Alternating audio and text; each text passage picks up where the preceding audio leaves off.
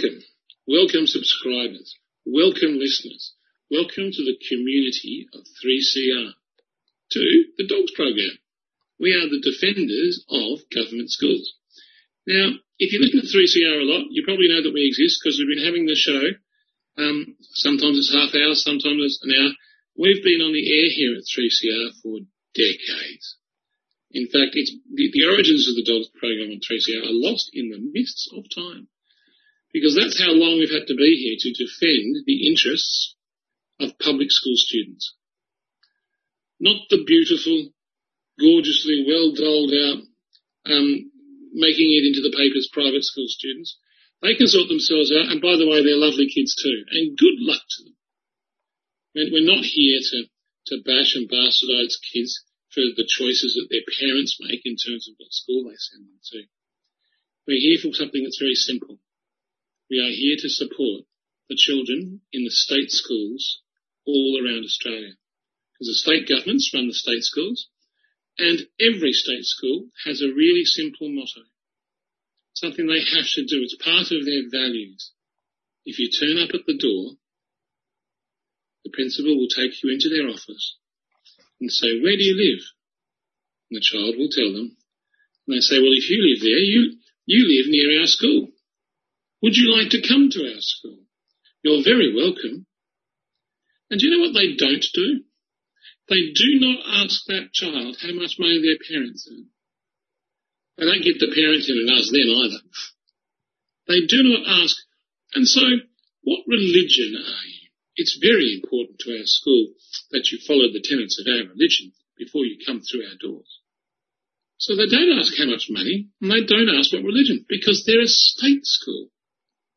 And this simple principle: education by us, a civilised nation, of our children, free of sectarian divide and free of the capitalist marketplace, or whatever they want to call it, is something that we think needs defending. And we're right. We're actually right. It does need defending. I have articles from most of the major spreadsheets scattered about me in my COVIDinous retreat, and all of them are attacking the state school system systematically in different ways, with different authors, with different words. They just don't like it. They see the need for it because there's a lot of people the private school system doesn't want to educate. They've got to go somewhere. And that's fine. But the rest of it, it's just the rhetoric, the rhetorical knots education people twist themselves in to actually state that public schools are in any way a benefit to the public is just extraordinary. But to that end, we're going to focus very much on something that happened today. Well, yesterday and the day before, a series of articles sparked by Adrian Piccoli from the Gonski Institute. And we'll be playing some various things from the Gonski Institute, an interesting bunch of people. He put forward the notion that in primary schools, the government pay all the fees.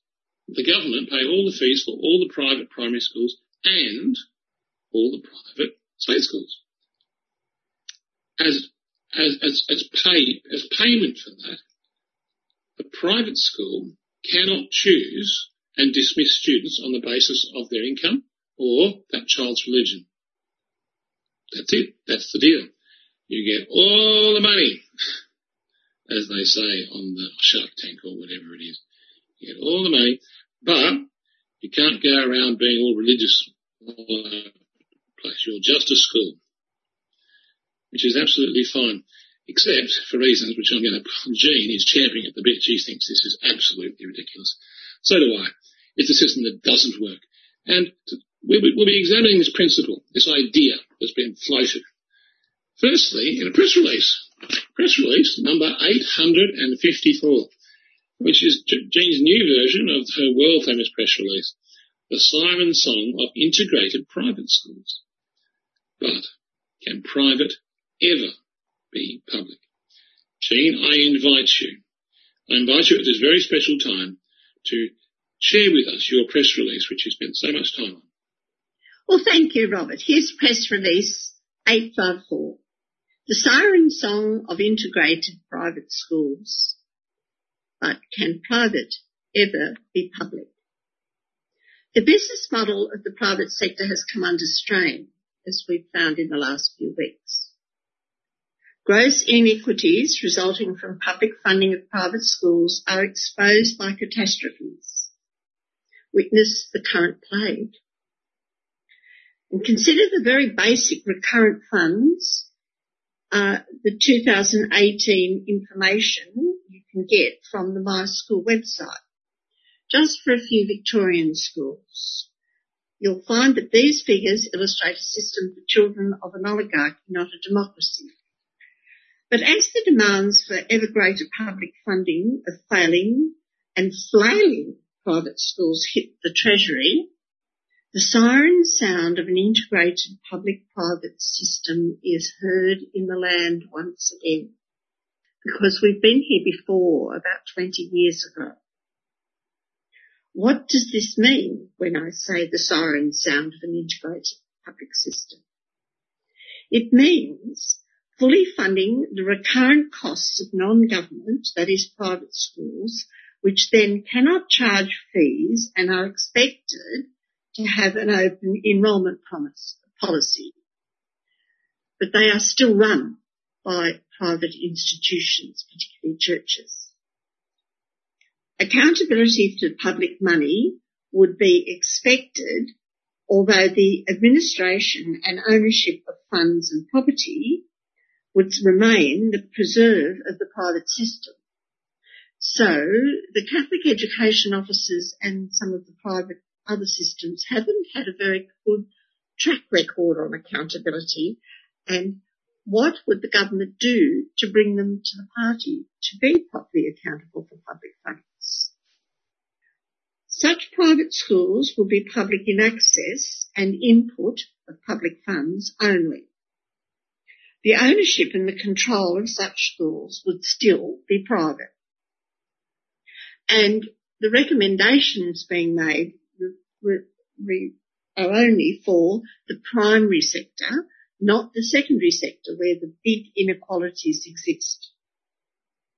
Taxpayers would continue under this system, this integrated system, to enrich private, often religious corporations, multinational corporations, some of them. And given the track record of private systems in the past, according to the Auditor Generals at both federal and state levels, accountability, we believe, would still be an issue. But Professor Piccoli of the Gonski Institute at the University of New South Wales is singing the current song from the integration hymn sheet.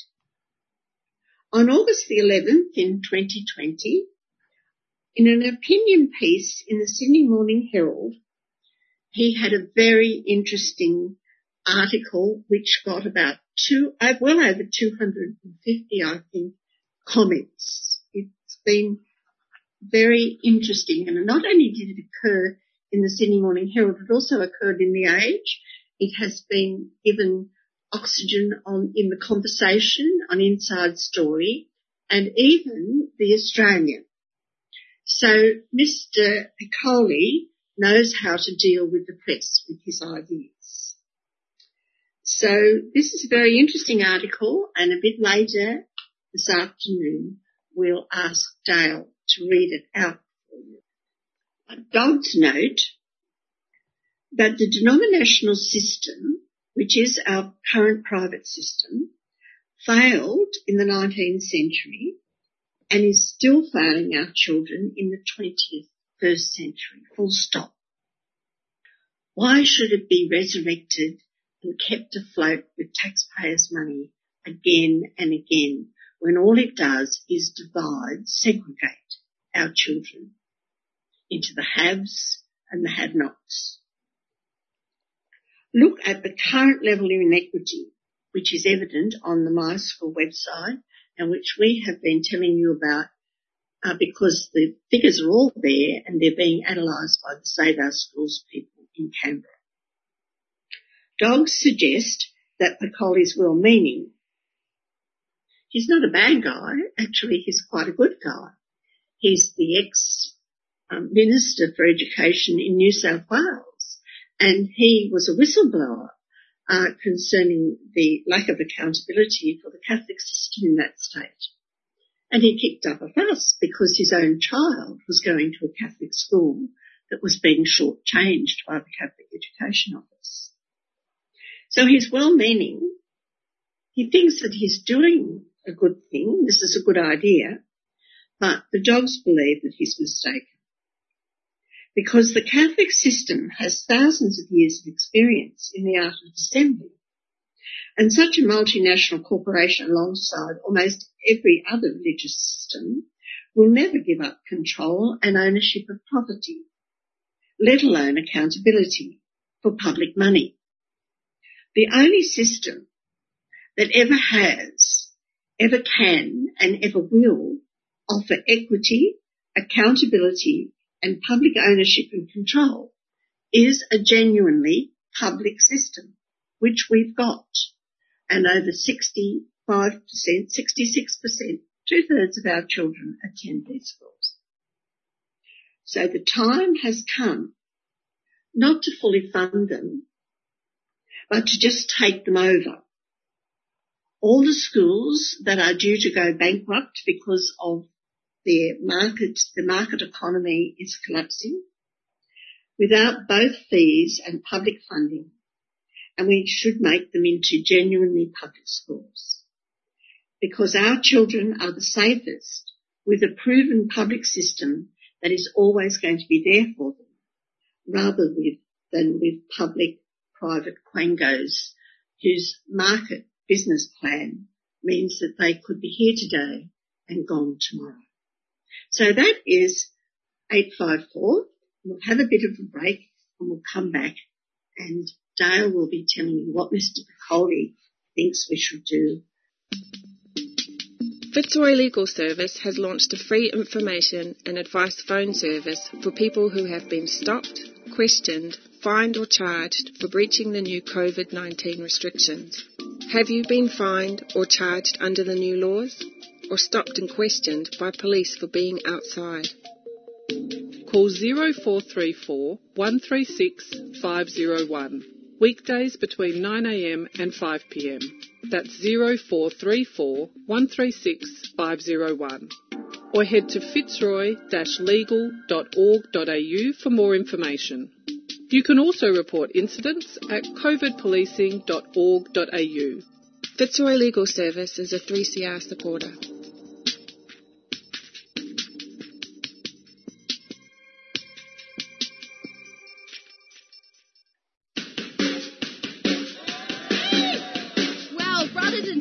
What a show of strength we've got here today. Local issues. So I'm here at the school kids strike for climate action. Live coverage. Join the spirit of this gathering here today at IMAR. Your voices. So give us a bit of a lowdown about what's happening. There's about 250 people here at the moment. Community struggles. We're now in front of the Tundaminawaya Maulboyhina Monument. I'd like to thank Community Radio 3CR, who for the last decade has been broadcasting here. Feed Radical Radio. Your membership is vital. A few hundred people about to pass us right now. Lots of young people standing up for their future. Subscribe today. Go to 3cr.org.au/subscribe or call the station on 9419 8377.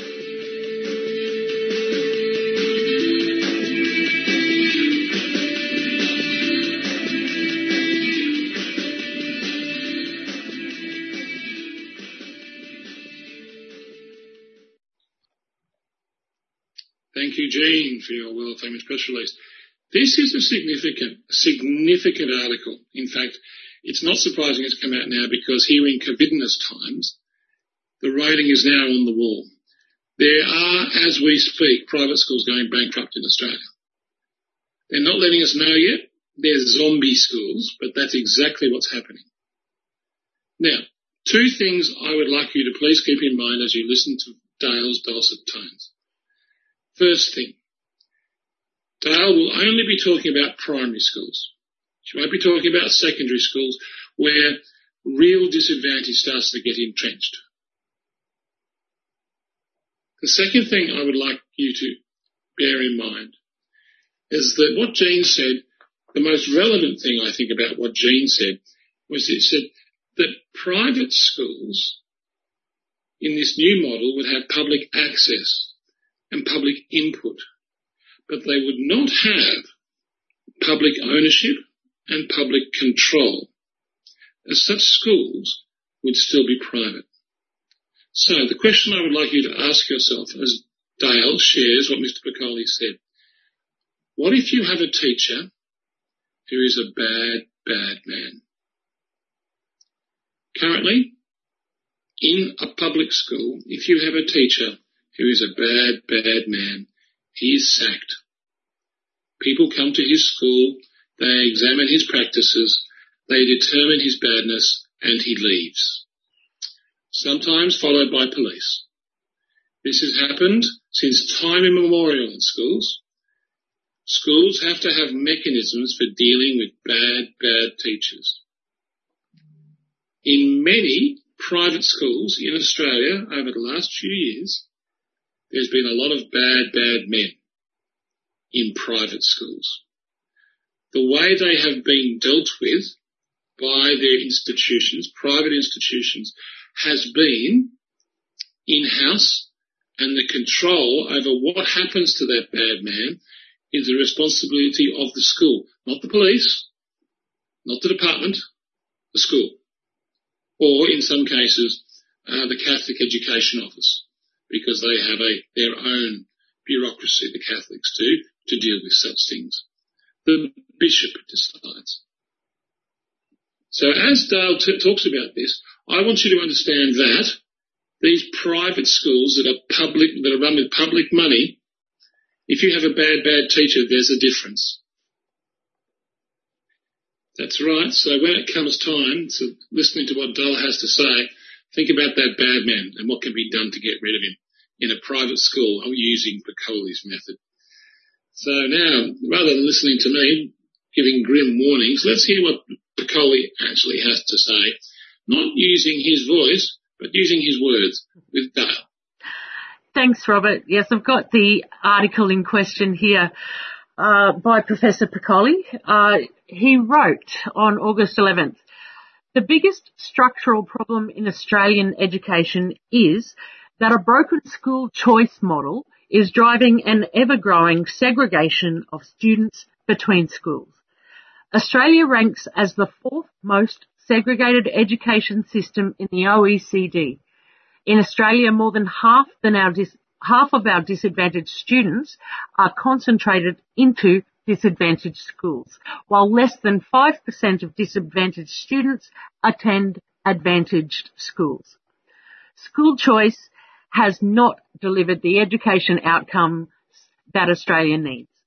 The current structure of Australian education, with one free, publicly funded sector and another sector that receives public funding but charges fees to parents and sets us apart from most other countries around the world. We are structurally unique and not in a good way. Students from higher income families and socially advantaged backgrounds tend to be more concentrated in non-government and selective public schools, while students from disadvantaged backgrounds are more concentrated in other schools. In Australia, public schools enrol 66% of all students, but 79% of students from the bottom of the socio-educational advantage quartile. Higher performing countries like Canada, Finland and Japan do not have this kind of segregation. It's not just school fees at non-government schools that drives this segregation problem. Public school systems also segregate students based on academic achievement and other desirable attributes through selective schools.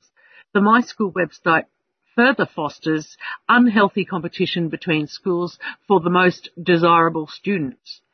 If Australia wishes to have a world-class school system, the current structure of schooling and the inequity it creates is not going to take us there. One idea to improve Australia's equity problem is for governments to fully publicly fund all schools, including those that are operated by the non-government sector. Yes, publicly funding all schools is a very big structural change with multiple complexities to resolve. Given that complexity, Australia could start by fully funding all primary schools, using the same needs-based funding formula for all schools, irrespective of who operates the school. Full public funding wouldn't come without conditions. Non-government operated primary schools would not be allowed to charge fees and must enrol, suspend and expel students on the same basis as public schools. This idea is neither new nor radical. Canada has operated this way for decades and finds itself with an education system far more equitable and much higher performing than Australia's. It is a radical idea for Australia and never really taken seriously before because of the cost. But given public funding of non-government schools has reached such a high point, the government might as well bite the bullet and fully fund them as public schools. Eliminating primary school fees means the cost is no longer a factor when parents look to choosing a school. State and territory governments will continue to operate public schools, and the existing, mostly faith-based organisations would continue to operate their schools. Faith-based schools could still teach religion as they do now. If some schools still want to charge fees, then that's okay, but they won't be entitled to any government funding, in which case they can enrol whoever they like. Australia would then have a much more equitable education system where all schools and all students are funded on the same basis and have the same enrolment rules. The additional cost of full recurrent public funding of all non-government primary schools is estimated to be about $500 million a year across Australia.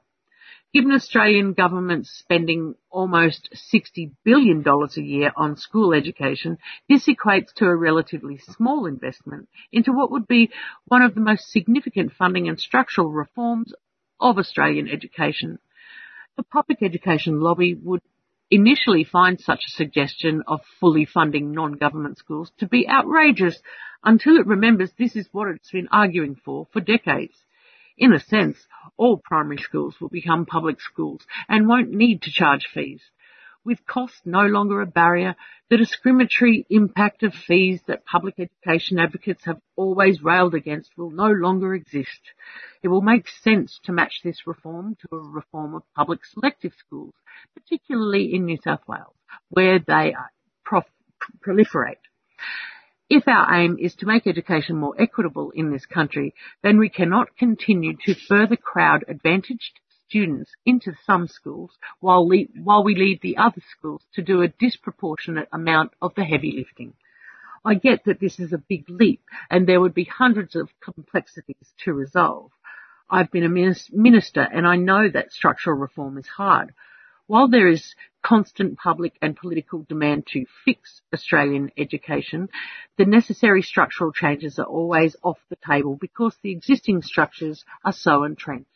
The problem with that rhetoric is that there is no real fix without major structural reform. It is like telling someone to renovate a house but only allowing them to change the carpet. The clear lessons from other school systems around the world is that equity matters if we want to achieve excellence. Without difficult structural changes in Australia, continuing to invest ever more money into an already inequitable education system will have limited impact. That's why this could just be the change we are looking for. And those are the words of Adrian Piccoli, the director of the Gonski Institute for Education and a former New South Wales Education Minister. Thank you very much, Dale. We'll be back at the Dogs program on 3CR 855 and AM dial and podcast all over the WWs, like a rash at 3cr.org.au. Oh, thank you. How can I forget that? 3cr.org.au. Also, our little dogs website. You can go there, but it bites. Yeah, that's right. That's ADOGS, Australian Council for Defence of Government Schools, ADOGS.info. Is that right, Dale? It's www.adogs.info. Dale? can you come and organise my life, please? You're very good. This is why the Dogs program has a producer, and the producer, his name is Dale, and the producer's name is not Rob. But we'll be back with it, what there is of it, after these messages. Hey, all you mob, it's Dr. Mark Winnetong here. Coronavirus has certainly changed the way we live, work and connect. These changes can be hard for some of us and can make us feel no good in our head or spirit, like sad or worried all the time. Some of us might already be dealing with other things like sickness, trauma, and this can make it really hard for us to feel good about anything at the moment. If you're feeling like this, remember, it's okay to ask for help. Have a yarn to someone you trust, like your family or an Aboriginal and Torres Strait Islander health worker. You can also call Beyond Blue, Lifeline, or the Kids Helpline to talk to someone, or look at some helpful information at headtohealth.gov.au on the internet. A 3CR supporter. The Queen Victoria Women's Centre is calling all craftivists to join us and make a fuss. Make a Fuss is a crowdsourced craftivist project looking for submissions on the theme of women's silence. If you've experienced a time when you didn't want to make a fuss, why not get crafting and make some noise? For more information, go to qvwc.org.au and click on Make a Fuss. Submissions close August 19th. Queen Victoria Women's Centre is a 3CR supporter.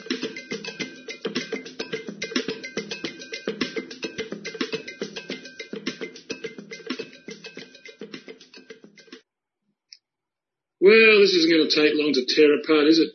Mr. Piccoli, he's a good bloke, and he has good intentions, but as they say, the road to hell is paved with good intentions, and this one is a classic.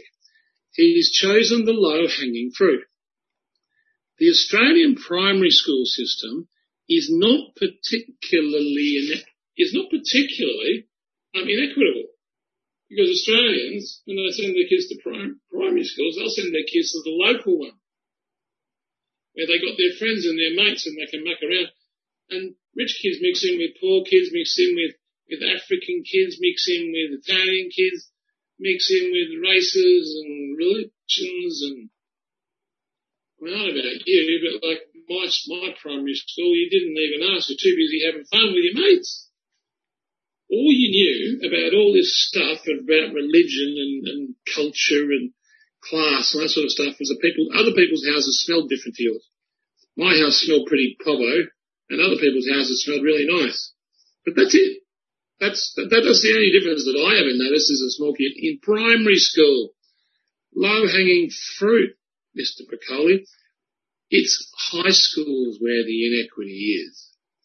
It's places like Geelong Grammar, Scotch, Wesley, Xavier, Haileybury, Ivanhoe Grammar, Aquinas, De La Salle, Hilbert Parade College, Simmons College, Methodist Ladies College, Presbyterian Ladies College, Calathumpian Ladies College.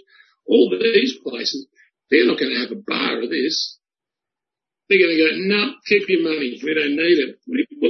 What do I mean by this? Well, currently, Scotch Grammar every year gets $58 million from private sources.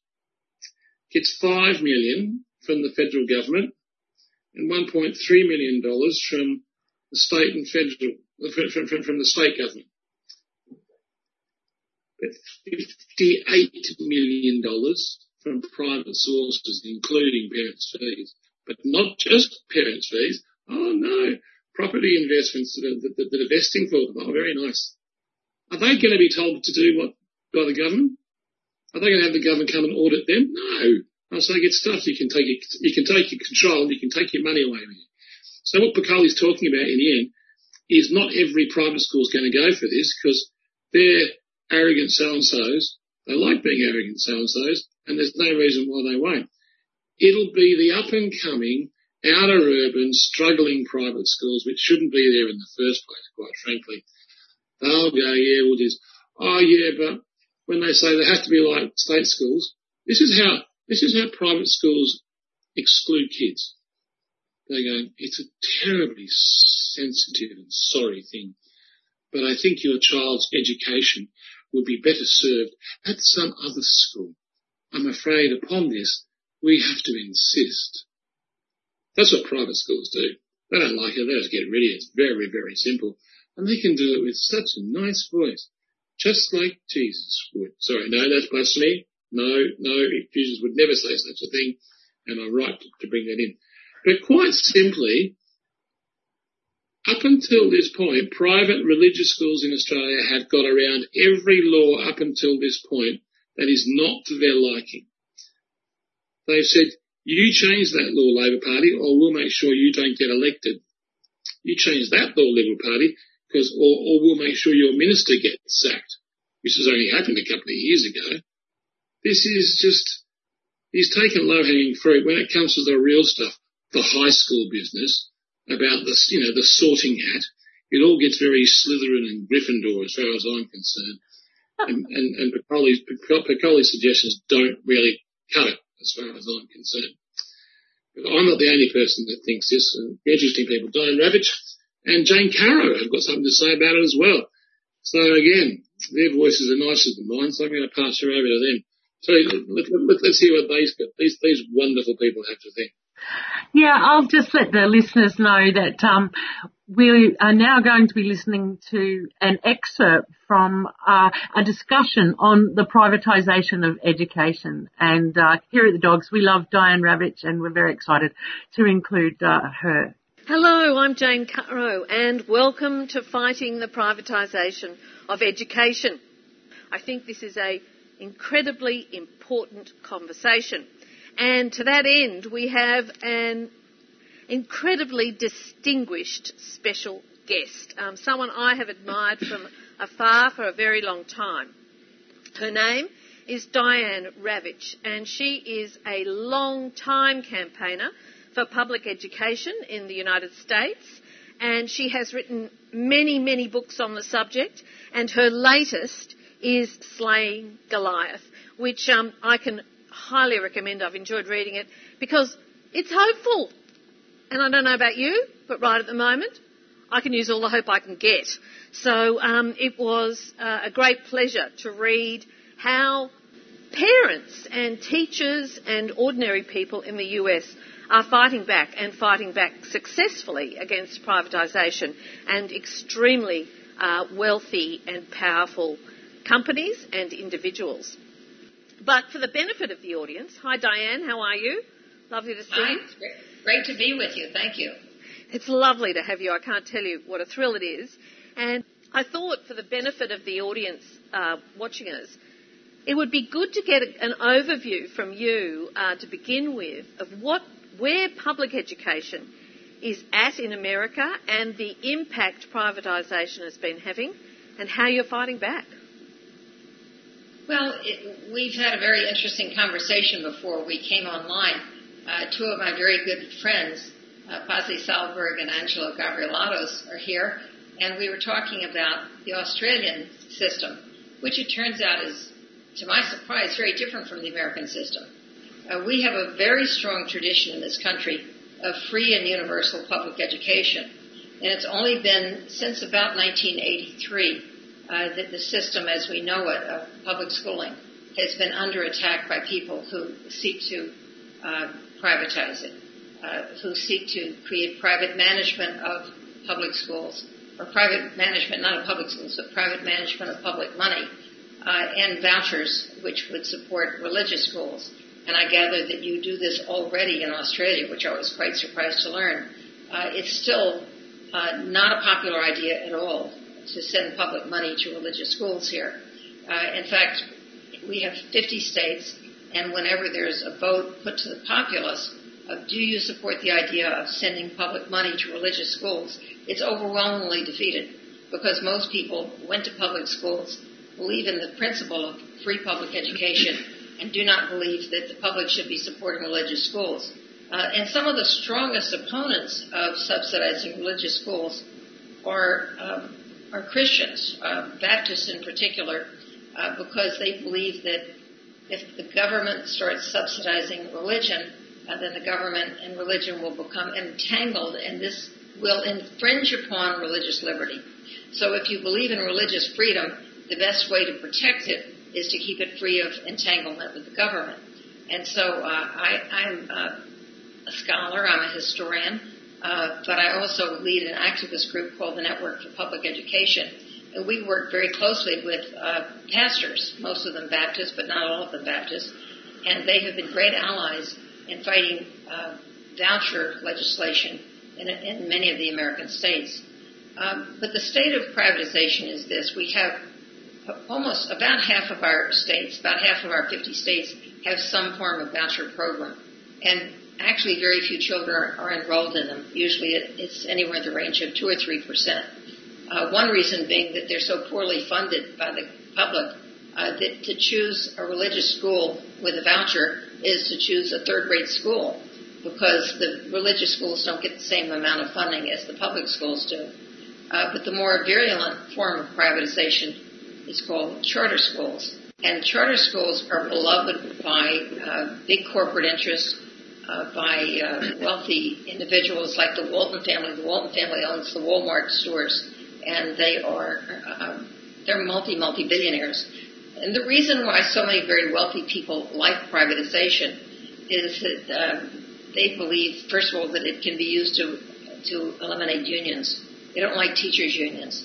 And so of the charter schools and of the religious schools, easily there are very few, if any, religious schools that have teachers' unions. And 90% of the charter schools are non-union. So for the very wealthy and who merge with very right-wing, very conservative interests, supporting privatization is a way of eliminating and blocking teacher unionization. The other aspect to the privatization movement is its tie-in to testing. And testing has been, since the passage of legislation by George W. Bush, who was elected president in 2000 in a hotly contested election. George W. Bush introduced a national testing program, which we had never had before. And the test results were used to rank schools and to say if your school has low scores, it can be closed, it can be privatized, it can be handed off to private interests. So the testing and the privatization go hand in hand. And my organization and I personally have been extremely active in trying to stop privatization. And the reason I wrote the book, The Slaying Goliath, was to celebrate the successes, to celebrate the teachers whose, even in states where they're not allowed to have unions, they're unionized nonetheless, but they have voluntarily gotten together and said, we will not stand for this anymore. They have not been able to stop the testing, but we've had a very powerful movement of parents to say, we won't take the test. You can give the test, but we won't take it. And that's one of the stories that I tell in the book. It's called the opt-out movement. We simply won't take your test. New York State had the largest of all the opt-out movements. I have to say that about 85% of the kids in America, between 85 and 90%, depending on the state, attend public schools. Public schools are free. If you live, most public schools are funded based on property taxes. So if you live in a relatively affluent or middle-class area, you will have a very good public school. You might even have an excellent public school. There are many excellent public schools. If you live in a very impoverished area, you'll have large class sizes, and you're dependent on the public funding to try to equalize the availability of resources. But nonetheless, about 85 to 90% are in public schools, and the struggle we have here is to stop the choice movement, because the choice movement is now firmly tied into the very conservative right wing associated with Donald Trump, with his education secretary, Betsy DeVos, and the Democratic Party, which many of us hope will win the next election. We hope will restore funding to public schools as it should be. I have to say that one of the things that had a big influence on me, and I used to be on the other side. My personal story is another story. I was on the other side for a long time, and I changed sides around 2008, 9, 10, and wrote a book about it called The Death and Life of the Great American School System, warning people that testing and choice were doing terrible damage to our public schools. And right after I wrote that book, I went to the Finnish consulate to learn about why Finland had done so well on the international test called PISA. And I met this very attractive man named Pasi Sahlberg. He described what it was like in Finland. And I said, but how do you hold teachers accountable if you don't test children? They don't have standardized tests in their schools. And he said, in Finnish, we don't have a word for accountability. The closest word would be responsibility, and our teachers are very responsible. Well, I was so taken with my conversation that it had a huge impact on me, and I then made a point of visiting Finland, visiting schools, and I realized that the way things are in the U.S., the way things are in Australia, is not the way things ought to be. Finland is the way things ought to be. And you're very lucky to have Pasi with you. We certainly are. We'll be hearing a bit from Pasi and Angelo in just a few minutes. It's interesting, isn't it? The whole world talks about Finland as being the ideal, and its results, certainly in international comparisons, hold that, give the evidence to that, and yet we won't do it. We won't do it. We won't take the lessons, which is interesting seeing we're talking about education. You've talked a little bit about the motivations behind privatisation and school choice. Is it religion, the desire to indoctrinate and to continue religious control over the population to some extent? And it's interesting to me that America is a much more religious country than Australia. Australia really wears its religion, if it has one, very, very lightly. Whereas for America, it's very much a fundamental part of how you began, indeed. And yet you are much more committed to public schools, to secular public schools, than we are. Is it religious? Is it economic? We had saturated markets after in the 80s in terms of selling stuff to people, and so that was when corporations started to move into areas that previously they'd left to government, like education.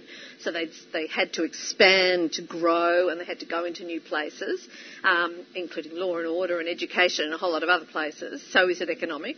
And is it ideological? Is it part of the neoliberal wave that, kind of rolled over the whole of the Western world anyway, particularly with the Reagan and Thatcher period?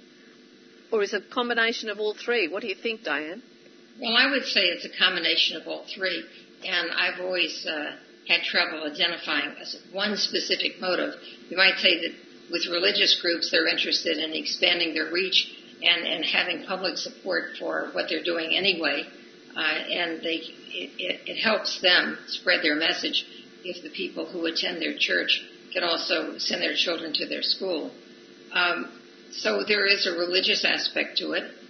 There is an economic aspect because there is a lot of money to be made, particularly in the charter sector, not in the voucher sector so much. There's a lot of fraud and abuse and waste in the charter sector because basically the way the charters work is that most of our states have legislation allowing charters. And that means that anyone can apply to get a charter to open a school. You don't have to, in most states, you don't have to be an educator. And so corporations have moved into this, and also some very dubious characters who are running for-profit operations. So they may run a non-profit school, but the corporation that's running it is for-profit. And then when you look at even the ones that say that they're non-profit, they're paying themselves outrageous salaries. And there's a lot to be gained by them by multiplying. They get one charter, and then they have 10 charters, and then they have 50 charters. And each of these charters is producing public money, and there's no oversight. And just in the latest round of coronavirus relief funds, the charters were allowed to apply for funding as public schools and then turn around and apply for more money as nonprofit organizations, and to get money that public schools were not allowed to access.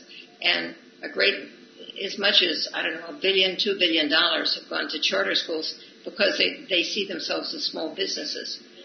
So there is a pecuniary motive on the part of many of the charter operators. Some of them may be paying themselves millions of dollars a year. The virtual charters, which are online charters, are big money makers because they get the same tuition from the state as a regular public school, and all they supply is a computer and online instruction. And if someone has 10,000 children enrolled, and each of them brings with them tuition of $10,000, that's $100 million, and all they're doing is handing out computers and having teachers teach remotely. So there's a massive amount of fraud associated with the online charter business. But this doesn't seem to tarnish their reputation. The charters are beloved by the billionaires. They're beloved by Wall Street. And this is, I think, fundamentally the third thing you mentioned, which is the neoliberal impulse, the idea of marketizing everything and turning everything into a free market where competition is supposed to lift all boats. But what we've learned is that it doesn't. The cities, we have some cities that are desperately impoverished where there's tremendous inequity, and now they have many, many charter schools. In Milwaukee, there's a public system, a charter system, and a voucher system. All three of them do terribly. And Detroit, which is the poorest performing city in the nation, about half the kids are in charters, and they do as poorly, if not worse, than the kids in public schools. So the money that should go to build one strong system is instead divided into two very weak systems. And I think the neoliberal impulse is very powerful because the billionaires are not investing in charters to make money. They're already billionaires. They're investing in it in order to spread the market ideology that has been so very beneficial to themselves. Yes, we can certainly recognise the two systems and the problem that has. In Slaying Goliath, you talk a lot about how in 2018 teachers took to the streets in America.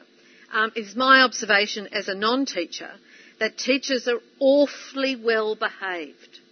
They obey the rules. There's something about being a teacher creates that. It's very hard to get them to really take on the powers that be in a rebellious way, which has happened in America. Has that turned the tide? Is that having a real effect on the way Americans are starting to think about their school system? Well, the reason I wrote Slaying Goliath was because I was very moved by what started in the spring of 2018, 2 years ago, a little over 2 years ago. And that was when the teachers of West Virginia, which is a very, very poor state, decided enough is enough. And their salaries were very low. Their health insurance had just been increased dramatically. And they said the only way anything would change was if they went on strike. So there was a lot of planning that went into this. Technically, they're not allowed to strike in West Virginia. They could all be arrested for doing this. But there are 55 districts in the small state. And every superintendent in the state of West Virginia decided to close the schools. So they weren't on strike. The schools were closed. But they were on strike. They all rallied at the state capitol. They all wore matching red T-shirts, and they had slogans that they chanted. They were very well prepared. And the there are two teachers' unions in the U.S., the National Education Association and the American Federation of Teachers, and they both supported the strike in West Virginia. And that strike then led to them getting some benefits, not everything they asked for, but certainly more than they would have gotten had they done nothing at all. And that was followed by strikes in other states, which I described in the book, in Oklahoma, in Arizona, in California, in Colorado, in Kentucky. And every state had its own issues, but the basic issues were the same. Teachers were underpaid, classes were overcrowded. There had not been a significant investment in infrastructure and capital spending. And teachers realized, and the more they saw it happening, the more it became contagious. And they realized that if they didn't fix it, no one would. And what was very inspiring at that time was that this was in the spring of 2018. A number of teachers in these states ran for the state legislature and won. And they were underfunded and unknown. And not everyone who ran won, but nonetheless, there were now more teachers in the state legislatures. And I saw this as an incredibly hopeful moment. And that was the point at which I wrote that book. And the book came out on January 21st of this year, 2020. And the first case of COVID appeared in the U.S. on the same date that my book appeared. Of course, I didn't realize that. But now the only thing anyone wants to talk about is, will the schools reopen? How can they reopen? What do we have to do to be safe? Is it safe? And so we're pretty much tied into this conversation about the COVID.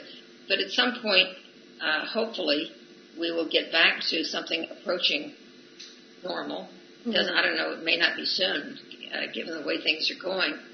But what happened with the teachers in 2018 was that they completely changed the narrative in the United States. We had 20, 25, 30 years of constant complaining about the public schools, bashing the teachers, saying the teachers were bad.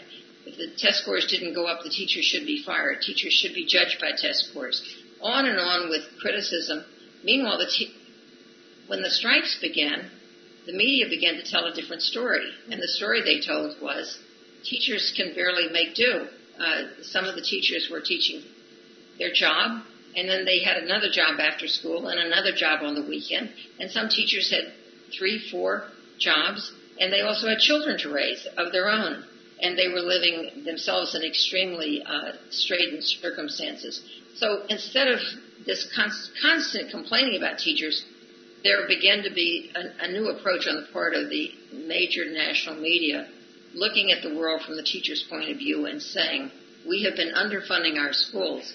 And it made me realize that the billionaires have another motive in promoting privatization, which is to not pay taxes.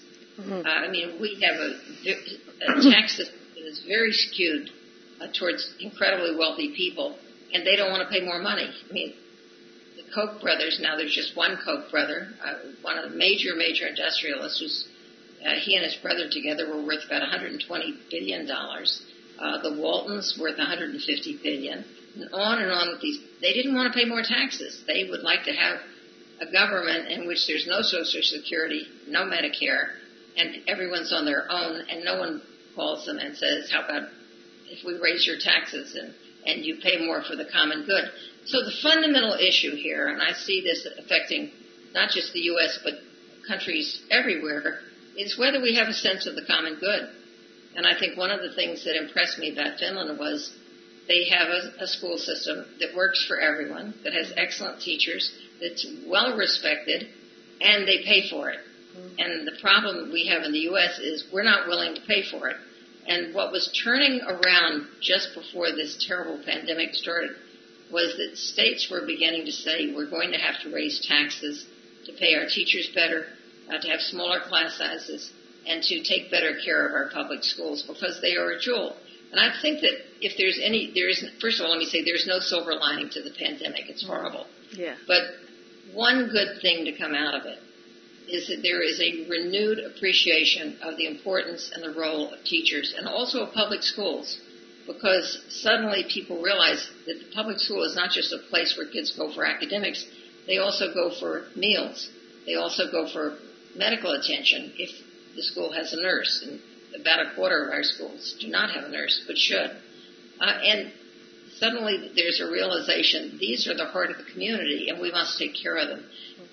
But more important, I think, is that parents who've been stuck at home, quarantined with their children, started giving up almost immediately and saying, I can't do this. How do the teachers do it with 25 or 30 kids when I can't do it with my own 2 children?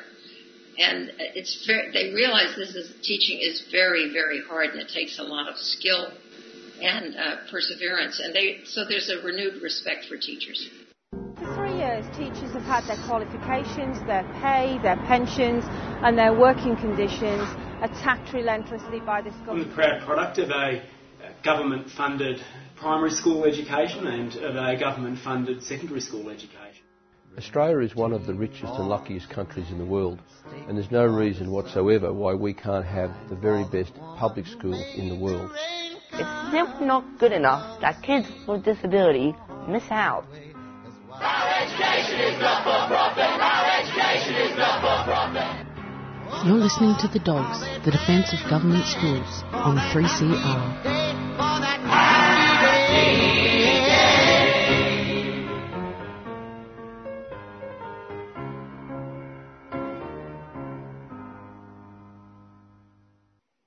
Well, listeners, isn't that fascinating?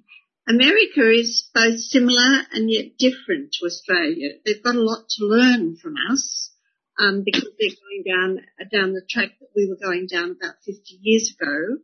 But Diane Ravitch and the teachers in America are great fighters, and they're very inspiring.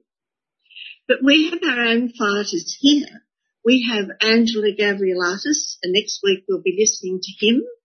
And also we have, at the Gonski Institute in New South Wales, a Finnish man called Pasi Sahlberg, who is just so well known. And the week after that, we'll be listening to him. So here at the Dogs, we take a worldwide view as well as an Australian view, because the fight for public education and for our teachers in our public schools is a worldwide battle. We are not alone, and it is a battle worth fighting. So that's enough for today. We've run out of time, I'm sorry. So it's now time to say goodbye, and we'll hopefully be with you again next week. Bye for now.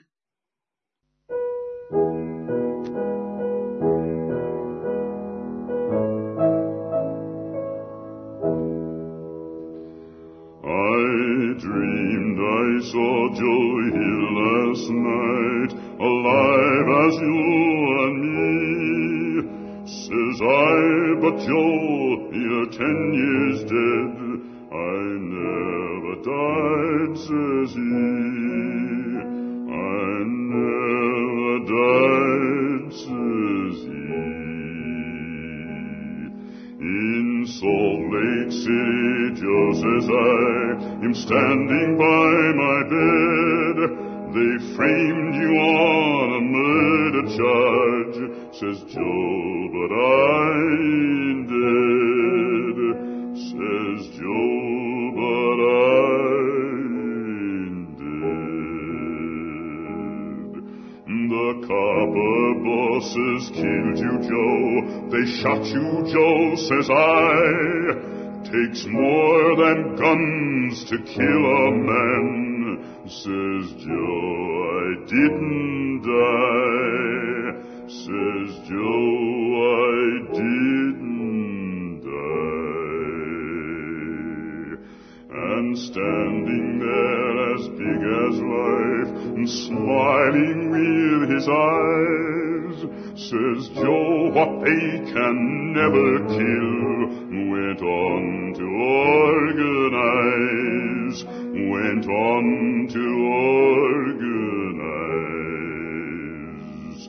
From San Diego up to Maine, in every mine and mill, where workers strike and organize, it's there you'll find your hill. It's there you'll find your hill. I dreamed I saw Joe here last night, alive as you and me. Says I, but Joe, you're 10 years dead. I never died, says he. I never died, says he. I never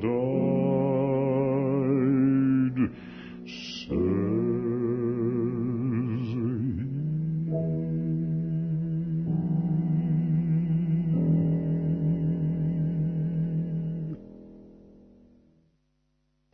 You've been listening to a 3CR podcast produced in the studios of independent community radio station 3CR in Melbourne, Australia. For more information, go to allthews.3cr.org.au.